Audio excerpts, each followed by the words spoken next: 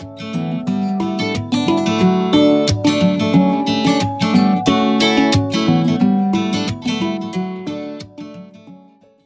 everyone. Welcome back to the St. Paul's Morning Report podcast. This is the show where the answer is always TB.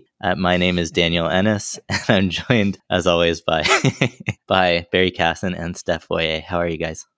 Good, Danny. How are you, man? I'm pretty good. Barry? I assume that TB stands for too bad. So, yeah, and I would say NTB, not too bad. That's great. So we're really lucky today to be joined by Darren Carrick-Bailey, who I believe is an incoming chief at St. Paul's Hospital. Is that right, Darren? Yeah, that's right. Fabulous. So maybe you can give a little intro to who you are, and then we can hop into a case. Oh, for sure. My name is Darren. I'm one of the PGY2s in internal medicine, and I'll be chiefing at St. Paul's next year, which I'm looking forward to. So I think this will be a good practice case for me. A practice run for Barry as well, working with you. So that's really well. Nice. I just want to say that Darren's not going to be chief by accident, but by design. I assume no one was chief by accident, but maybe. Well, Danny, we won't go there. We won't go there, Danny. And just picking names out of a hat, I guess, up until this year. And Darren's very polite. He didn't correct you. I'm going to pronounce his name correctly, Carrick-Bailey, I think. And he's from a lovely family. I worked with Darren's sister several years ago. She's a lovely, lovely person. And I feel like I need to meet Darren and his parents at some point. Yeah, that was excellent pronunciation. Oh, I'm so sorry that I got it wrong. Okay, well. No. Okay, so you have to be very careful with Italian pronunciations, and it's something that you might have to learn, Danny.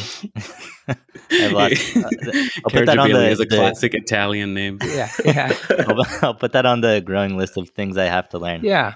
Okay, so we are really excited about the case that you have for us today. Can I just borrow 1 minute of our time, Danny? So I'm not actually sure the sequence that all these shows will air in, but we had a recent episode where a case was presented to us, and having a good approach to renal tubular acidosis was really kind of the hinge point of this case. And anyone who listened to that episode will have heard me skate very hard and get nowhere. I really struggled in that case. It was like a content gap for me, for sure. Just something that I both don't see enough and have probably never really understood deeply enough. And if I'm being honest, I left that recording feeling like an absolute fraud. I think even now, 10 or 11 years into my 12 years into my practice, I still have a little bit of imposter syndrome. I still do have moments where I'm just like, I don't know what I'm doing. I'm a terrible doctor. And I left that recording feeling that way. And the only reason this is not a Stefan Needs Therapy session, but the only reason that I'm bringing it up here is because I wonder if our listeners and our trainees feel that way sometimes too. And I wanted just to talk for a minute about like what I do when I'm feeling that way. So what I did is I did what I normally do. I went and read about renal tubular acidosis. But I think, I also do need to accept that general internal medicine and internal medicine is so broad. There are going to be things that I just don't know. And this show is also a little bit artificial in that normally when I'm lost and when I'm in the weeds, I go to the literature. I go to the internet for support, for guidance. And listeners probably realize we do this with no support, no backup. We're just riffing off whatever's in our heads. And so I do take a little bit of solace in that. I was completely in a quagmire there. I was lost. I didn't know kind of what to do with that case. And I'm getting over it. I think we have a close colleague, Dr. Onrod, who's famous for saying, it doesn't matter if you're right. What matters is doing the right thing. And in real life, I trust that I would have done the right thing and looked up and done a lot more reading around that case. And so that's how I sort of get over that inadequacy. And I would encourage people to do the same. Like, medical training is very hard, and being a doctor is very hard, and the expectations are very high. And that makes sense that they're so high. But the flip side is that we also need to be gentle with ourselves and understand that we're not going to be perfect. We don't know everything, and that's okay as long as you continue to do the right thing. So that's all I have to say about that. But I had some feelings that I wanted to air. Yeah. And maybe if we're airing our feelings, maybe I can air my feelings, because I've been doing this for a long time. And it just happens in that particular case that I'd had a case of renal tubular acidosis 2 weeks before. it was just serendipity. So I actually had a bit of a more of approach, but I had taken the same approach that Stefan is saying 2 weeks before, and not on air and not in our podcast. I did exactly what Stefan was saying, is I reviewed the topic because my knowledge was really had a big gap. And so it just, as I say, it was serendipity that happened to be the case, but just to know that I think that's how we all practice. I mean, and thank God for Dr. Google. Yeah. I would say, like, being very early in my practice, I don't have imposter syndrome like you guys. I know I'm an imposter. So I say take out the syndrome part. Yeah. Thanks, Steph, for sharing. I think that's kind of a feeling that I kind of expect to not go away. Hopefully I bump into it a little less frequently as time goes on. But I feel like, I mean, in that case too, like I kind of felt like I got to sit to the side a little bit and watch two internists try and battle through it. And so I think I got lucky on that one, but I definitely like sweat it out at the end of it. I have a day where I saw a bunch of stuff I'm supposed to know the answer to, and I feel like I go home and mull and think it over and still try and hit the books as much as I can when I don't know the answer to something. Yeah, well, I think the take home, I guess, for me is like medicine is hard enough. We don't also have to then beat ourselves up when we make a mistake or when we don't know something. Yeah, totally. Okay. Anyway, thank you for joining therapy session, Darren. It doesn't normally start like this. But, yeah, we'll see you all next week. Okay, so Darren, maybe with that, we'll hand it over to you for another case that I'm sure is going to make us all feel ashamed, and I'm looking forward to it. Okay, this is our version of Fight Club, like where you just go and get just like beaten so badly, and then like it helps you feel alive. So we'll hand over to you now, and good luck to everyone. Okay, sounds good. So I'll tell you the story of Mr. C, and we'll start off with his background. So he's a 38-year-old, previously healthy guy, no medications, only allergy was reported to aspirin. I don't have details about that. He's married, works as a plumber. Otherwise does not smoke, but vapes marijuana and tobacco. No other drug use. During the pandemic, he was consuming alcohol at times in a binge-like pattern, but nothing in the last month or two leading up to the presentation I will tell you about now. So this guy shows up to the emergency department with a 1-week history of low back pain and a 4-day history of lower abdominal pain. And this is a guy, like I said, who has no past medical history, does not come to the emerge unless he absolutely has to. And he says this pain was piercing and bad enough that it was waking him up at night.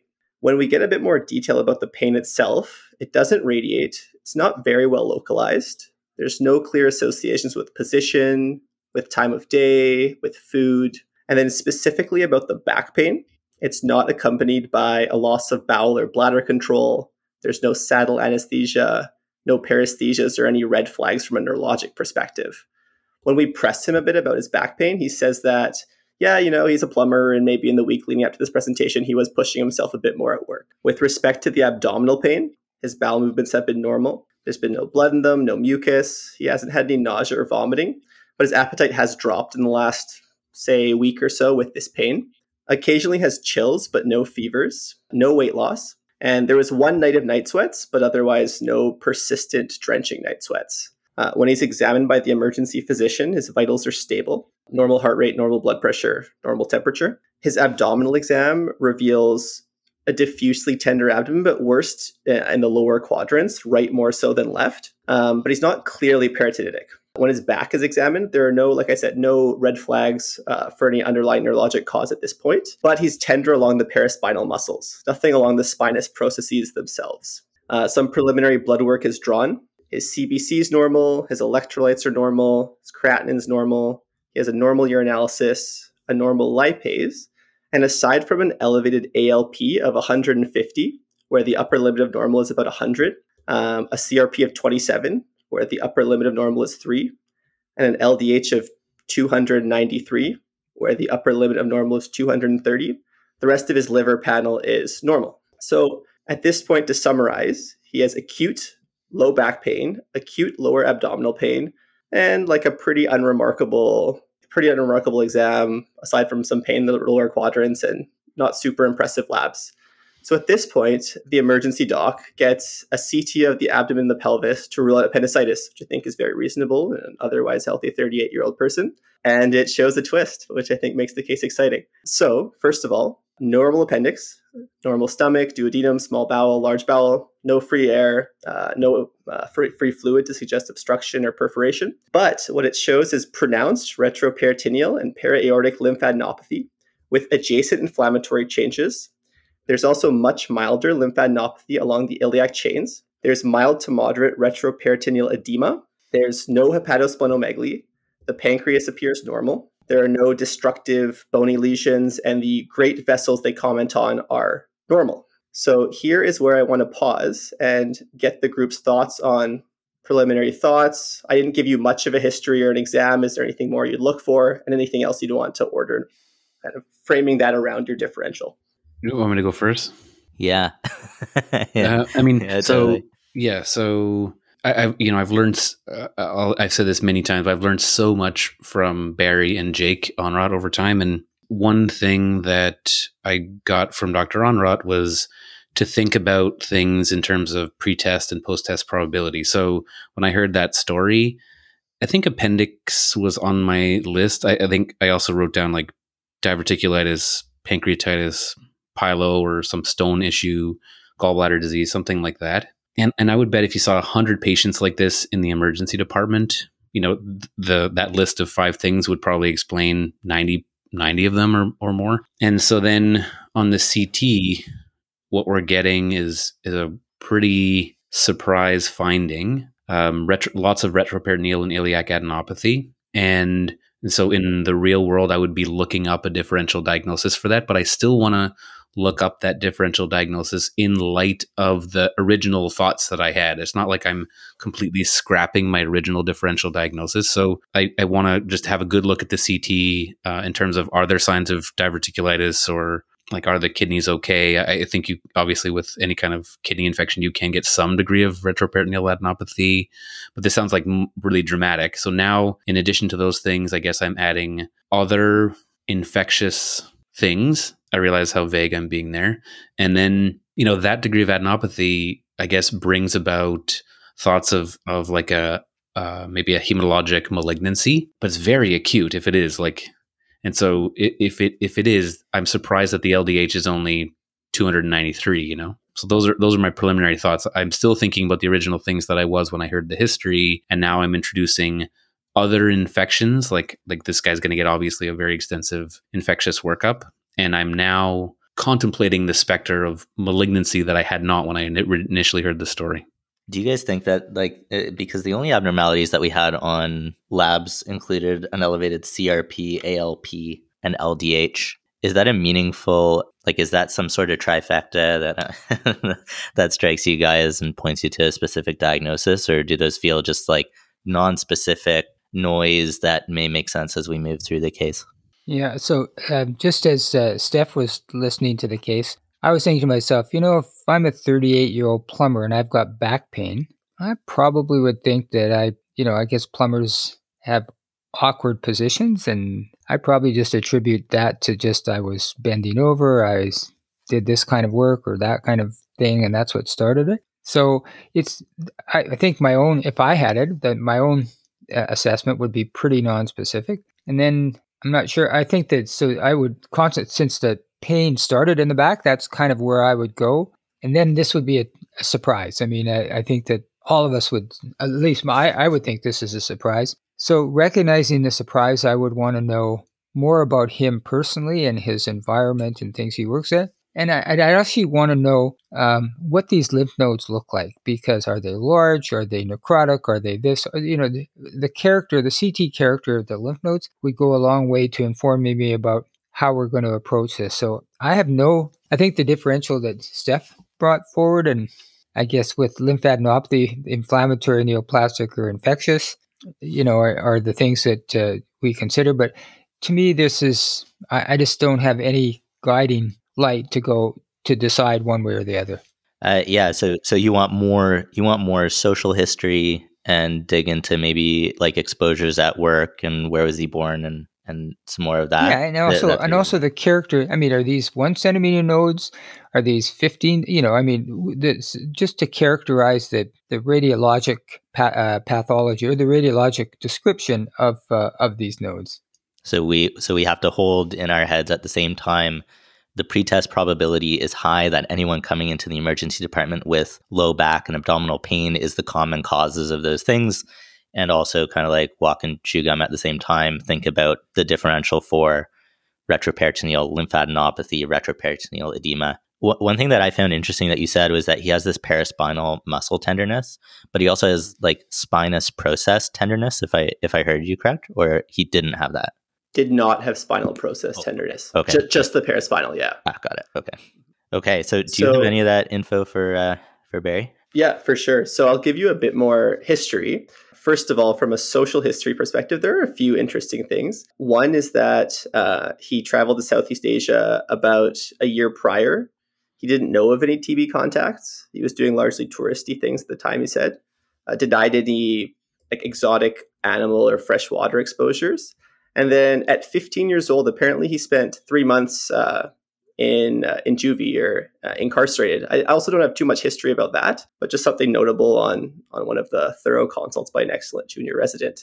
He was born in Canada. He is of Asian descent. But yeah, those things I thought were interesting from a social history. He's monogamous with his partner. There are no history of sexually transmitted infections.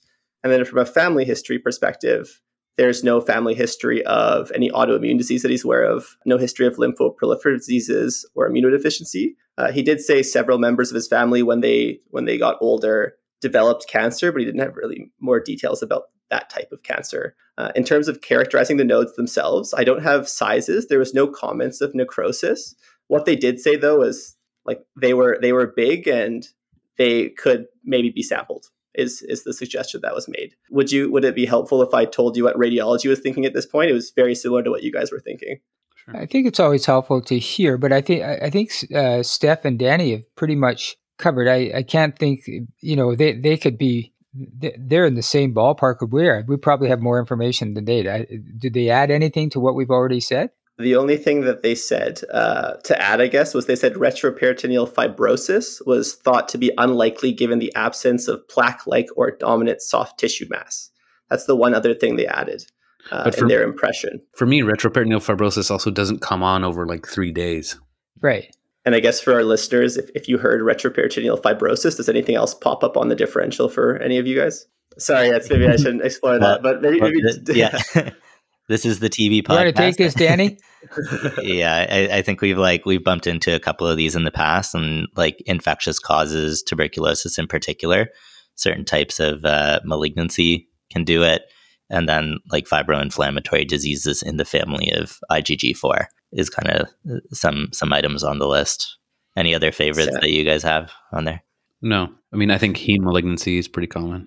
Sounds good. Why don't I provide you with a bit more information, the next steps that the team pursued. So this patient was admitted to CTU, and one of the first things CTU did was, I think appropriately, they asked for a general surgery opinion about excisional node, because they said, like, there's a little bit of iliac lymphadenopathy, there's some retroperitoneal lymphadenopathy, can we get tissue? They also got a CT from the neck to the chest to kind of complete neck to pelvis, see if there's any other easily accessible sites.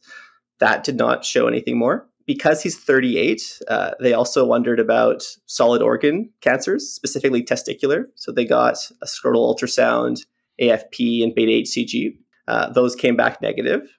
With respect to infection, up front, they got an IGRA and blood cultures, urine culture. The IGRA is pending at this point of the case. The blood cultures, urine culture did not come back with anything. They also screened him for Hep B, C, HIV, and syphilis. All of those things came back negative. IgG4 was mentioned on the differential, and a level was sent off, and that's pending at this point. And finally, when we get back to general surgery said, like, listen, like, retroperitoneal nodes, not a great site for us to go. The iliac's, like, it's a pretty deep node. Can you try with IR first, like get a CT guided sample? And if that's non-diagnostic, then we can revisit this. But I think like these are not great nodes for us to go in. And I think that was reasonable. So they planned for a CT guided biopsy. That sample was obtained. And then the patient was really eager to go home. His pain was decently well controlled on like oral morphine. And so he said like, hey, can I please go home and have like rapid follow-up as an outpatient? And at that point, he was doing pretty well. So the team said yes. And so he was discharged home. So how many days has he been in hospital while this has been he's been assessed? It took about, it was a bit slow. Interesting, it was a bit slow. I think maybe he came in like before a long weekend or something like that, but it took about 6 days for him to get the IR guided biopsy, and he was discharged home. And his improvement was because we were medicating him, or his improvement was that he was just improving and we just happened to be looking to biopsy and he just happened to be there? I think it was the first one. Unfortunately, it was more so around medication that will become quite apparent as I progress with the case. So it was more so that the morphine was helping hide his pain. Right. And just to help us, I mean, in terms of amount that he's requiring over the course of, assuming that we know he's a plumber, so he's doing, so how much morphine was he getting to control all this pain? So, I mean, he was opioid naive, and I don't know the exact amount, but what I could tell you is he ran out of the amount that it was prescribed to him, and he had follow-up in like a week, and then he came back to the Emerge for more. So I'm assuming whatever it was enough for this opioid naive guy to have to bounce back to the Emerge like 2 days later. Okay. So quite a bit. Yeah. Okay.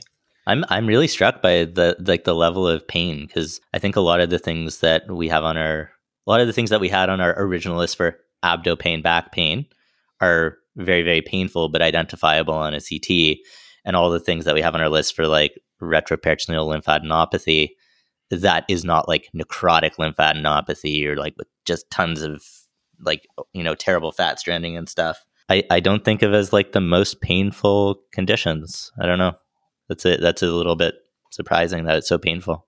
Yeah, it was a bit interesting. And the other thing I'll say is during that hospitalization, before he was discharged, a rheumatology opinion was asked for in the context of his CRP being elevated. And they said, like, could this be IgG4 related disease? And at that point, the level was still pending. And Rheum said, doesn't quite fit. Like, he doesn't have any head neck symptoms. His pancreas looked normal on CT. Like, we don't think so. If you get tissue, like, stain it for IgG4, sure. Mm-hmm. But otherwise, we think like ruling out infection, ruling out malignancy is probably higher yield than chasing IgG4. And there was a reason why I brought that up, but I can't quite remember what it was.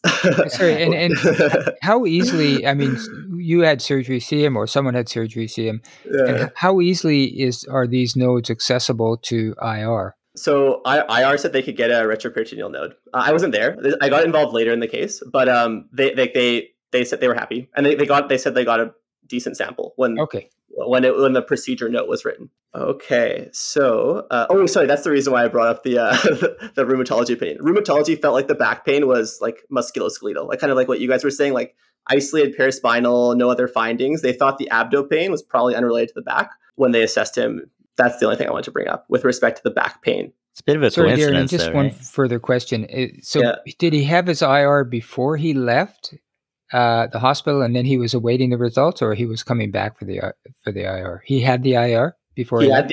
Yeah, exactly. It was like he essentially waited for the sample, and then as soon as he got the sample, he was like discharged that day. Okay, got it. Yeah. And then, unfortunately, in the coming days, despite having like very closely arranged follow-up with GIM, he returned to the Emerge like almost every other day, like either for more pain meds or because of pain. And so on the third time, the team said, like, listen, his GIM actually said he needs to be admitted for expedited workup because like this is not going to work as an outpatient. And when he's readmitted, we have some results back. And I think this will make the case interesting. And we also have some new findings on exam, which I think raise more questions than give us answers. But anyways, it makes it fun. Okay, so we get the results of the lymph node biopsy back. And what it says, unfortunately, is limited tissue fragments with necrotic debris surrounded by a rim of fibrosis with few inflammatory cells. This is indeterminate for diagnosis. The immunohistochemistry is similarly non-contributory. They suggest repeat open biopsy if it is indicated, with provision of sufficient fresh unfixed sample for lymphoma protocol. What I will say about this sample is it was also not cultured for TB and it was not stained for IgG4. We just have this result, which looks like it was not sufficient. His IGRA comes back. It's negative. For what it's worth, he did have an ACE level on his first presentation, and that was negative. And then his IgG4 comes back, and it is positive It's 1.72. The upper limit of normal is 1.25. And so that is the new result we have. Now, clinically, what's changed is the following. So now when he's examined by the internal med team, he has new scrotal edema, new orthopnea, ascites, a new leukocytosis with a white count of 13.5 that's mainly neutrophilic. Platelets are up to 465, a little bit elevated. His creatinines took a jump to 196. It was previously normal. His cholestatic enzymes are now more elevated. Previously, it was just the ALP at 150. Now his ALP is 207, his GGT is 419. There was no synthetic dysfunction at this point, though, and his AST and ALT were normal. His albumin was 33, so just a little bit low. And this time, from a vital signs perspective, his heart rate was 112, although the rest of his vitals were stable. So now he was tachycardic. I think I'll give you this piece of information too. I know this is a lot of information at once, but I'll give you this too, and then we'll pause to have a bit of a discussion. So at this point, his abdominal CT is repeated because they wanted to see what's changed, because clinically something's obviously changed. And now he has the following findings. So there's new bowel wall thickening of the sigmoid colon and rectum with associated pericolic fat stranding. There's no obstruction. The radiologist said this looks like infectious or inflammatory colitis, but it could be the sequelae of an infiltrative lymphoproliferative disorder. I think they made that comment because in the indication for test, they mentioned like query lymphoproliferative disorder. That's why I think that was mentioned. There was new mesenteric lymphadenopathy with generalized increase in mesenteric fat stranding. Again, they said this could be acute infectious versus inflammatory, or it could be part of some sort of generalized lymphoproliferative disorder. The retroperitoneal and iliac lymphadenopathy was stable. And lastly, what we saw on exam was confirmed on the CT. There was anasarca with small bilateral pleural effusions, body wall edema, scrotal edema, and some ascites there. Okay, well, why don't we pause there? And actually, before we pause, let me just summarize what we have. Would that be helpful if I summarize all that for maybe the listeners? Sure. Okay, so we have new anasarca. We have a new acute kidney injury. We have worsening cholestatic liver enzymes. We have stable, extensive retroperitoneal iliac lymphadenopathy, but new mesenteric lymphadenopathy. And we've got this new sigmoid and rectal bowel wall thickening with stranding that suggests maybe underlying colitis.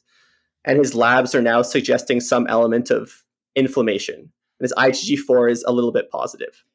Darren, That's what we're now. Just to clarify, you saying anasarca, do you mean ascites or do you mean as anasarca?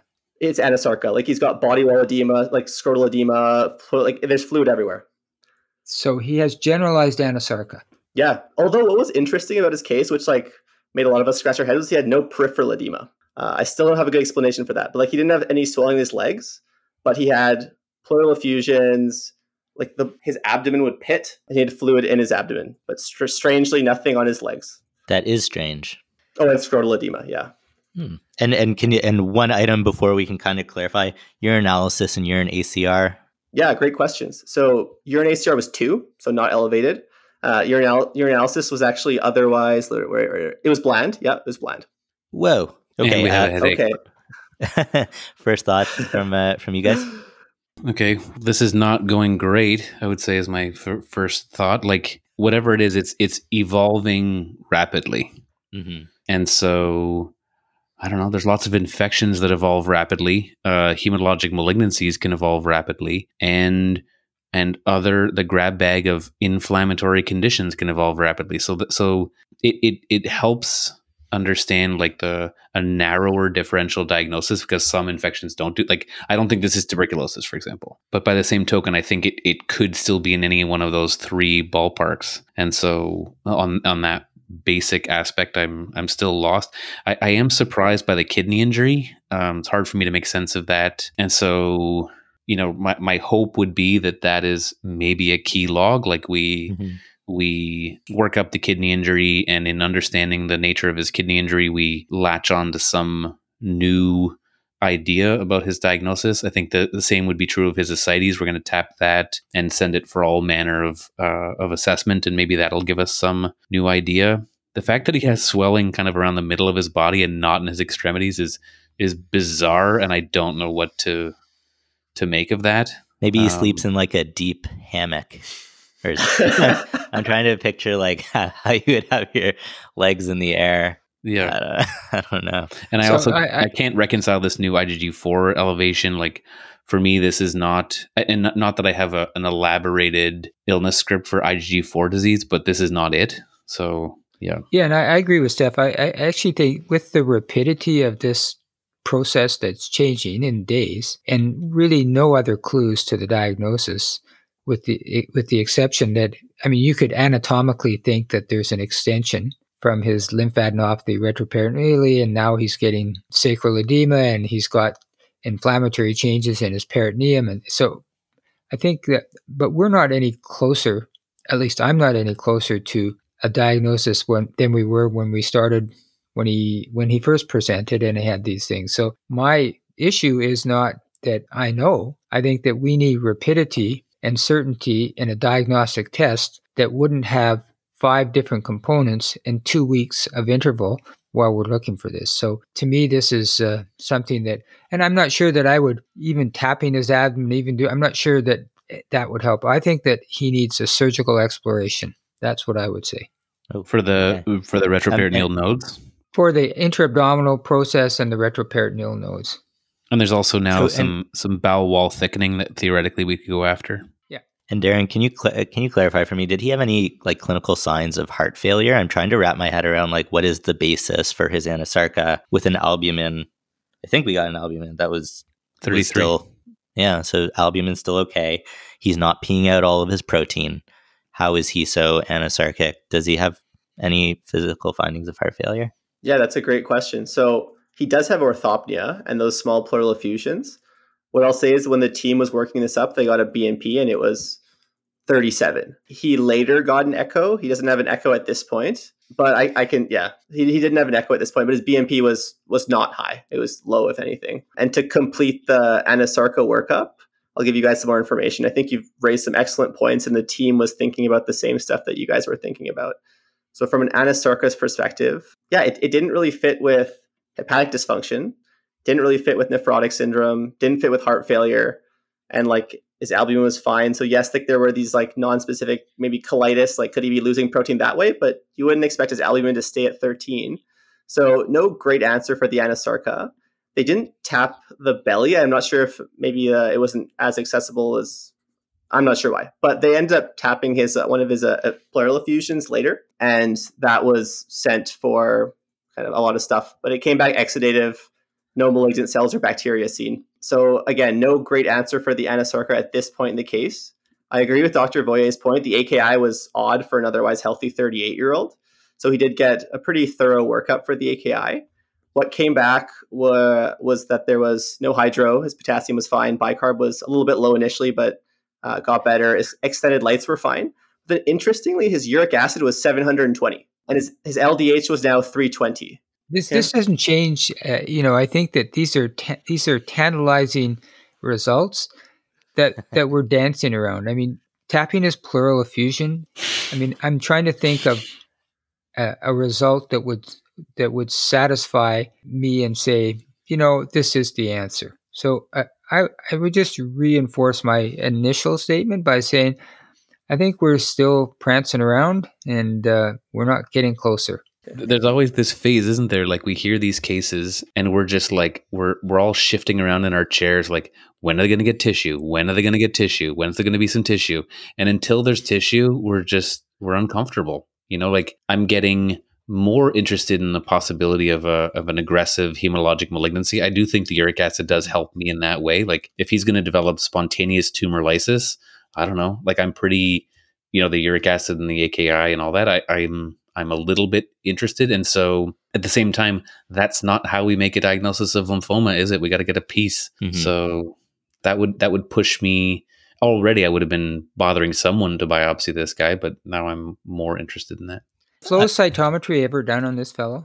Flow cytometry was not able to be done on the first sample because it was insufficient. And I will give you, I think Dan wanted to say something, but I will give you some more Okay, tissue related stuff sure. in about a minute after Dad says something that he was. I'm just wondering if listeners kind of hear some of these cases and the repeating patterns, like Steph pointed out, is that we always seem to like want tissue, and we kind of sit on our hands diagnostically sometimes until we have that tissue. And I think that while that is true, a lot of the time the tissue that we end up getting is like not that helpful or doesn't tell us the answer up front. And then like a year later, it turns out it was TB or like whatever nonsense sort of case we have. And so I think what we're trying usually to do is to not be too clever and kind of let ourselves drift down the diagnostic river a little bit, like go where the case takes us, and you try and use pretest post-test probability.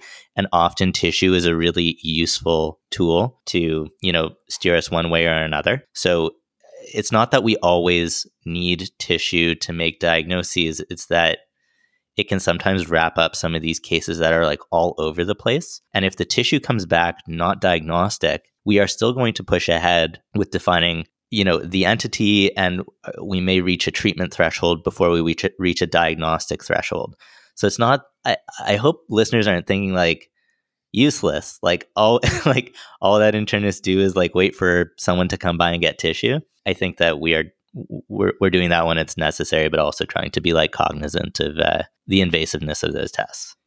But I think the other part to this is that it's dangerous to take pieces of information that might match what we think could possibly happen and make a conclusion about what we're finding. So, for example, I didn't follow that. Here's this man who's traveled to Southeast Asia, and he's Asian background, and so he raises the possibility of some form of infection that he might have had. But again, does that answer our question of the rapidity? So does that describe in context or in an illness script a disease that we've recognized? I don't think so. Mm-hmm. So I think when there's a story and that there's suggestions of a story, I think it's worthwhile following that story to try and sort it out. But the story here is that here's a guy who's a plumber who's working away, and within 2 weeks of beginning his symptoms, he has increasing symptoms with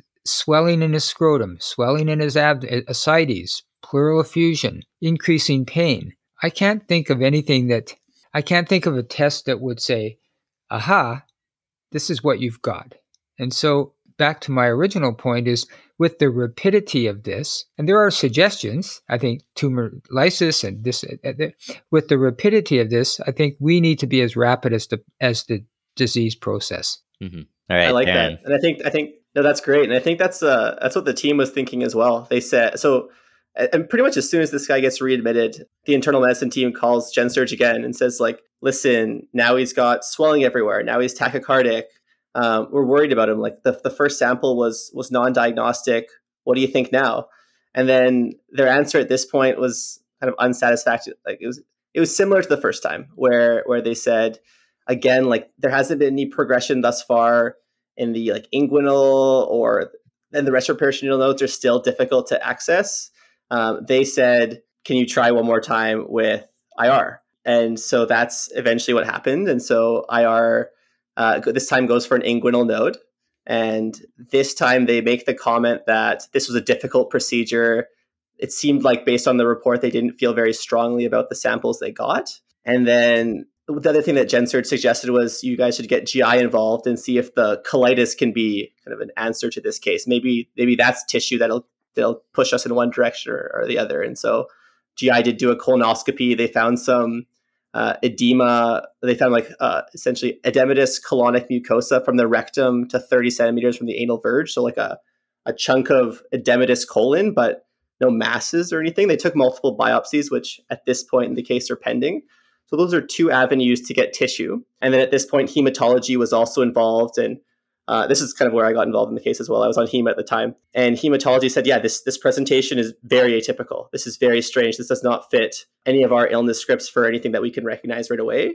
But they said, we are concerned about something aggressive and something lymphoproliferative. And one thing that they actually mentioned in the differential was multicentric Castleman's disease, which is not something that I knew much about prior to reading about this case, and to be honest, it's still still a bit of a black box. But maybe I could take 1 minute to summarize what I've learned about multicentric Castlemans, and we can move on with the case. That be okay for the listeners? Yeah, absolutely. Mm-hmm. Okay. So it essentially, it's like an umbrella term. It refers to a heterogeneous group of lymphoproliferative disorders with inflammatory symptoms. And those inflammatory symptoms often manifest as generalized lymphadenopathy, hepatosplenomegaly, various cytopenias, organ dysfunction, and the underlying mechanism is thought to be, you almost have this like excessive cytokine-like state. And one of those cytokines is IL-6. I mean, it's kind of involved in many inflammatory pathways, but the reason why that's relevant is because hematology said, like, while we're waiting for tissue, we agree. I think, honestly, we need to get tissue as quick as possible in this guy. But while we're waiting, let's send off some fun blood work. So we sent off an IL-6 level. We sent off an HHV8 because half of the cases of multicentric Castlemans are associated with HHV8. Those are often in immunocompromised patients. And the other half are considered idiopathic cases in immunocompetent patients who are HHV negative. So I guess in this case, the suspicion for HHV8 was probably pretty low, given that he was seemingly immunocompetent. And the last thing that was sent was a VEGF level, which can also be elevated in multicentric Castlemans. But in summary, multicentric Castlemans is part of the family of lymphoproliferative disorders. So it kind of all fits within the same lining. I think the reason why it was brought up is because you can get like a waxing waning anasarca associated with it, which is, again, not really what this guy had. But sorry, and they usually have thrombocytopenia with the ascites in Castleman's, right? So he doesn't have thrombocytopenia. Is that correct? Correct. He didn't have thrombocytopenia, and he also didn't have hepatosplenomegaly. So I think it was low pretest probability, but it was mentioned and considered. And while waiting for tissue, some testing was sent. But I agree with you. But and I'm not trying to be obstructive or argumentative. I mean, I think that all of these, I think Danny in his initial assessment said this could be autoinflammatory or some form of, and Castleman sort of falls into the bridge between the lymphoproliferative disorders and the inflammatory disorders. And so there's a whole host of these diseases. Someone could mention that a disease and be correct, but I don't think it's, with the information we have, let's say he comes back and he has V8 positivity. Does that mean he's got Castleman's? I don't think so. So I still think that in the end, we're still dancing around trying to get a diagnosis. Exactly. And so so that they get the elusive tissue that Dr. Casson wants. And one day later, unfortunately, the pathologist calls the hematologist and says, hey, this was sent in formalin, which is unfortunate because you can't do flow cytometry unless it's on a fresh sample. And so this poor patient then needs to have another sample done. And at this point, I think this was just a miscommunication. It was just put in the wrong container. And so at this point, what would you guys do now? He's had 2 samples. He's getting sicker. Like, we've done nothing for him. Like, who would you talk to? What would you do? Because I think part of the podcast, or one aspect of the podcast that I really appreciate, is how you guys go about practically running like a CTU team or practically approaching these tough cases. So as the attending, what would you guys do now? Get another sample. Yeah, I think there's no substitute for like essentially, unfortunately, the test has not been done, and it's the test that Barry and Steph have wanted pretty much from the beginning, and the CTU team wanted from the beginning. No one wanted to do an IR guided anything, and I think that these can be really tough conversations about the order of operations of getting things done. But there's just no substitute for getting some of that tissue with architecture when you're thinking about different types of lymphomas or Castleman's or weird some of like the weird other stuff we've talked about before. We can't avoid that, so that's really crappy. And I'd call surgery back to do it again. So I would do next is I think the first thing I do is apologize to the patient. Yeah, same. Absolutely. Because I think that this is on us. The second thing I do is I talk to surgery, because what I'm hearing is that they don't want to do this. They didn't want to do it the first time, and they didn't want to do it the second time. So I try to understand, I think, what is it that they're the problem? Are they feeling that because they're not necessary, or is it technically too hard? Or what's the issue with the surgical approach that they're having trouble with? Because they're obviously having trouble. They're not doing it. those are the two things, because I haven't changed my view. We all have the same view. We need a diagnosis, but I just don't understand what the reluctance is. Your question, Darren, like practically, what would I do? So I think apologizing to the patient is true, and I think specifically that apology would sound something like, Mr. C, we're struggling here with your diagnostic workup. A sample was sent. Unfortunately, it was not diagnostic. It was not kind of sent appropriately, and we need to repeat the sample. Like, I am that kind of blunt with and honest with my patients, and that is what I would say. And then, I think a lot of people who listen to this probably work at a teaching hospital where there's 18 layers between my medical student and the general surgery staff. And so this is like, I go down to the general surgery clinic and speak with the general surgeon and explain them the situation and go from there. This isn't like I'm sending my med student off to talk to the general surgery medical student and 8 days later we have some answer. This is like a staff to staff chat. Perfect. And that's essentially what happened. So what happened at this point was, the team apologized to the patient. The patient was very understanding and acknowledged that, yes, this is what we need to do to get an answer to your case. And so a discussion was had between IR, between surgery, between CTU and hematology. And again, this was going into a weekend. So GenSurg, and to answer your question, Dr. Casson, initially the reluctance from GenSurg was the fact that the retroperitoneal nodes are difficult to excise safely. And then the iliac nodes were they were very deep, and I guess the thought was that it would be a challenging open procedure. What I will say, so at this point, again, general surgery said okay, we understand there's been a few samples, they have not been diagnostic. The issue is, again, it's challenging for the surgical services because they said we'll put this patient on as an E4, which is their least urgent emergency slate spot. I'm sorry for my ignorance. I don't do surgery, but anyways, he was on the emergency slate, but as a lower priority. And so they said, we're going into a long weekend. We're going into a standard weekend. We'll put him on the slate. And at this point, IR, who the IR staff felt, even though it wasn't that person's mistake, I think there was just a miscommunication somewhere along the line, but the IR staff felt very bad and said, I will do this again today. He said, I think when we were doing the imaging prior to the other procedure, I think the left side is also amenable to biopsy. So let me do a CT guided core on that side, just waiting in case we can get an answer by Monday and save this guy from the excisional. But for now, all the teams agreed, we'll keep him on the slate for the excisional. We'll get a core. And then come next Monday, we'll see if GenSurg is able to do this case. Does that make sense? Essentially, and then the patient agreed to this because they wanted an answer as quick as possible. I wonder if Barry and Steph would agree to that. Would you be okay with another, riskier than normal, but another needle procedure? Or would you say no thanks? Sure. What we need is the excisional. Sure. Every biopsy, more biopsies, every as many kicks at this can as possible. You're right. As many angles on this as possible. Eh? Yeah. Okay, Barry, you too? I think so. Yeah. Okay.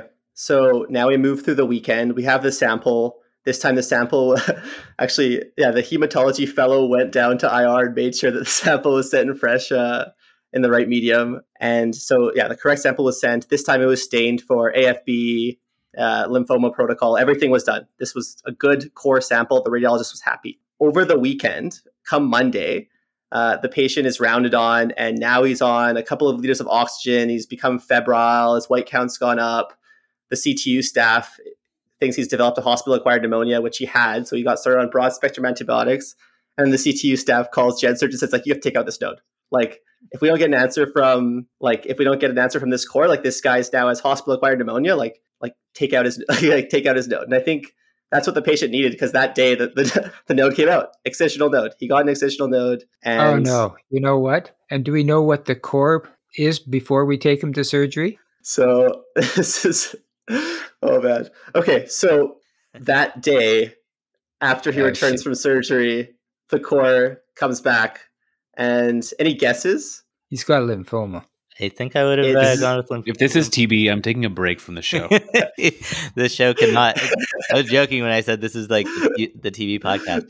I think given that story, I probably would have put my money on a lymphoproliferative disorder as well, Me or too. a hemalignancy. I think that's Me what too. I would have thought. Okay, so it comes back as anaplastic large cell lymphoma, which is a rare form of peripheral T cell lymphoma. Yeah, and it's I'll talk more about that in a second, but what a like windy road for this poor patient, eh? It's like kind of crazy. Anyways, Wow.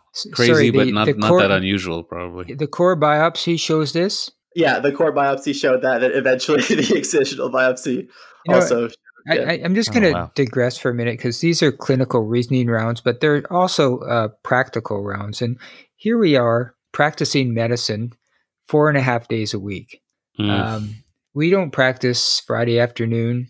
Monday morning's kind of a loss, and certainly Saturday and Sunday we're just filling in. Maybe so that's 4 days a week. So, if this man had the tissue been looked at Saturday morning, you would have had the answer Saturday. It just happens that it was Friday that this was done, and now we're waiting 3 days, not for any reason except it's the weekend. Sorry, I'm going to rant, so I'll shut up for a second. I agree with you. I have such strong feelings on this topic, and I could go on for an hour, so I am going to say nothing. This is...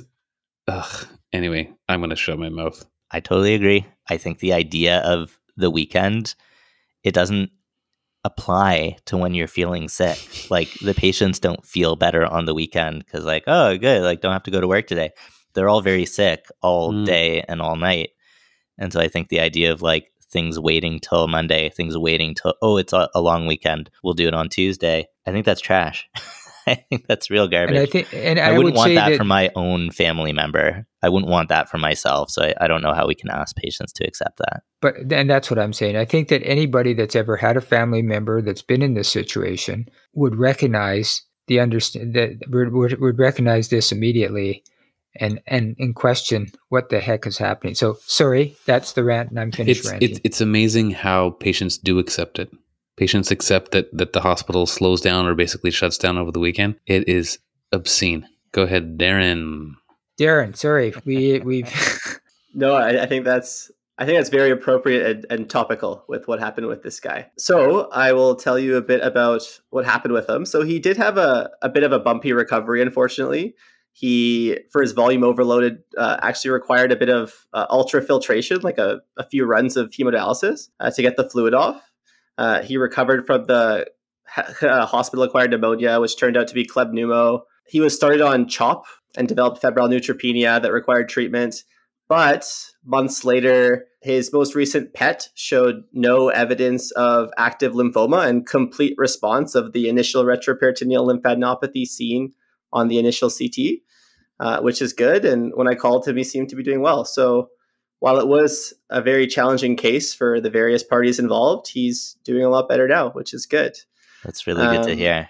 Yeah. That's certainly not a diagnosis that I like have any content expertise in. And you'll tell us a little bit about it, but like now like if I think back to the very beginning of the case as like you want to do as a resident, does that fit? Like, is that part of your illness script for a lymphoma, like the acute low back pain, abdominal pain? And I'm getting a nod from Steph that he's perhaps seen cases like that. I think when we started the case, I was thinking of infection.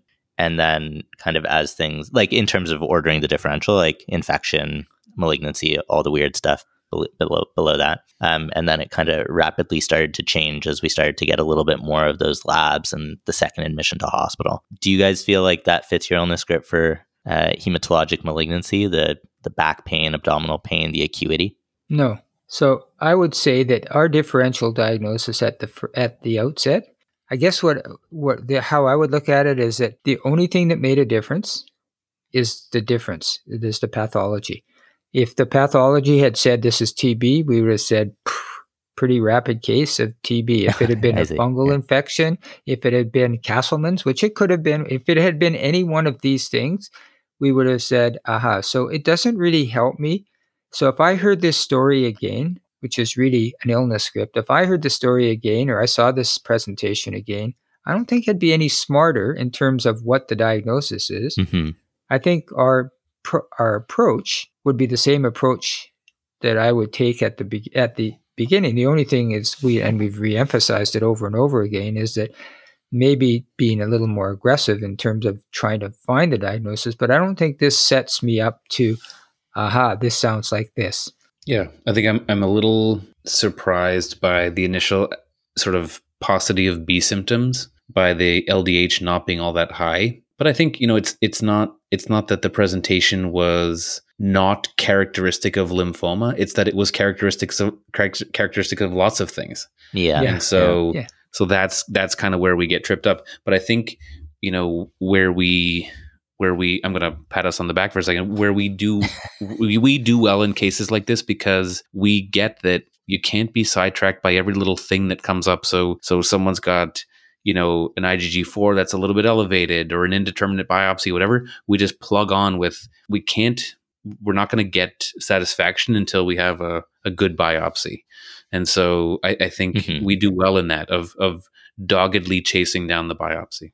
I think we should probably, just for listeners, maybe just quickly address, like, the IgG4 being elevated is not specific enough to diagnose IgG4 related disease.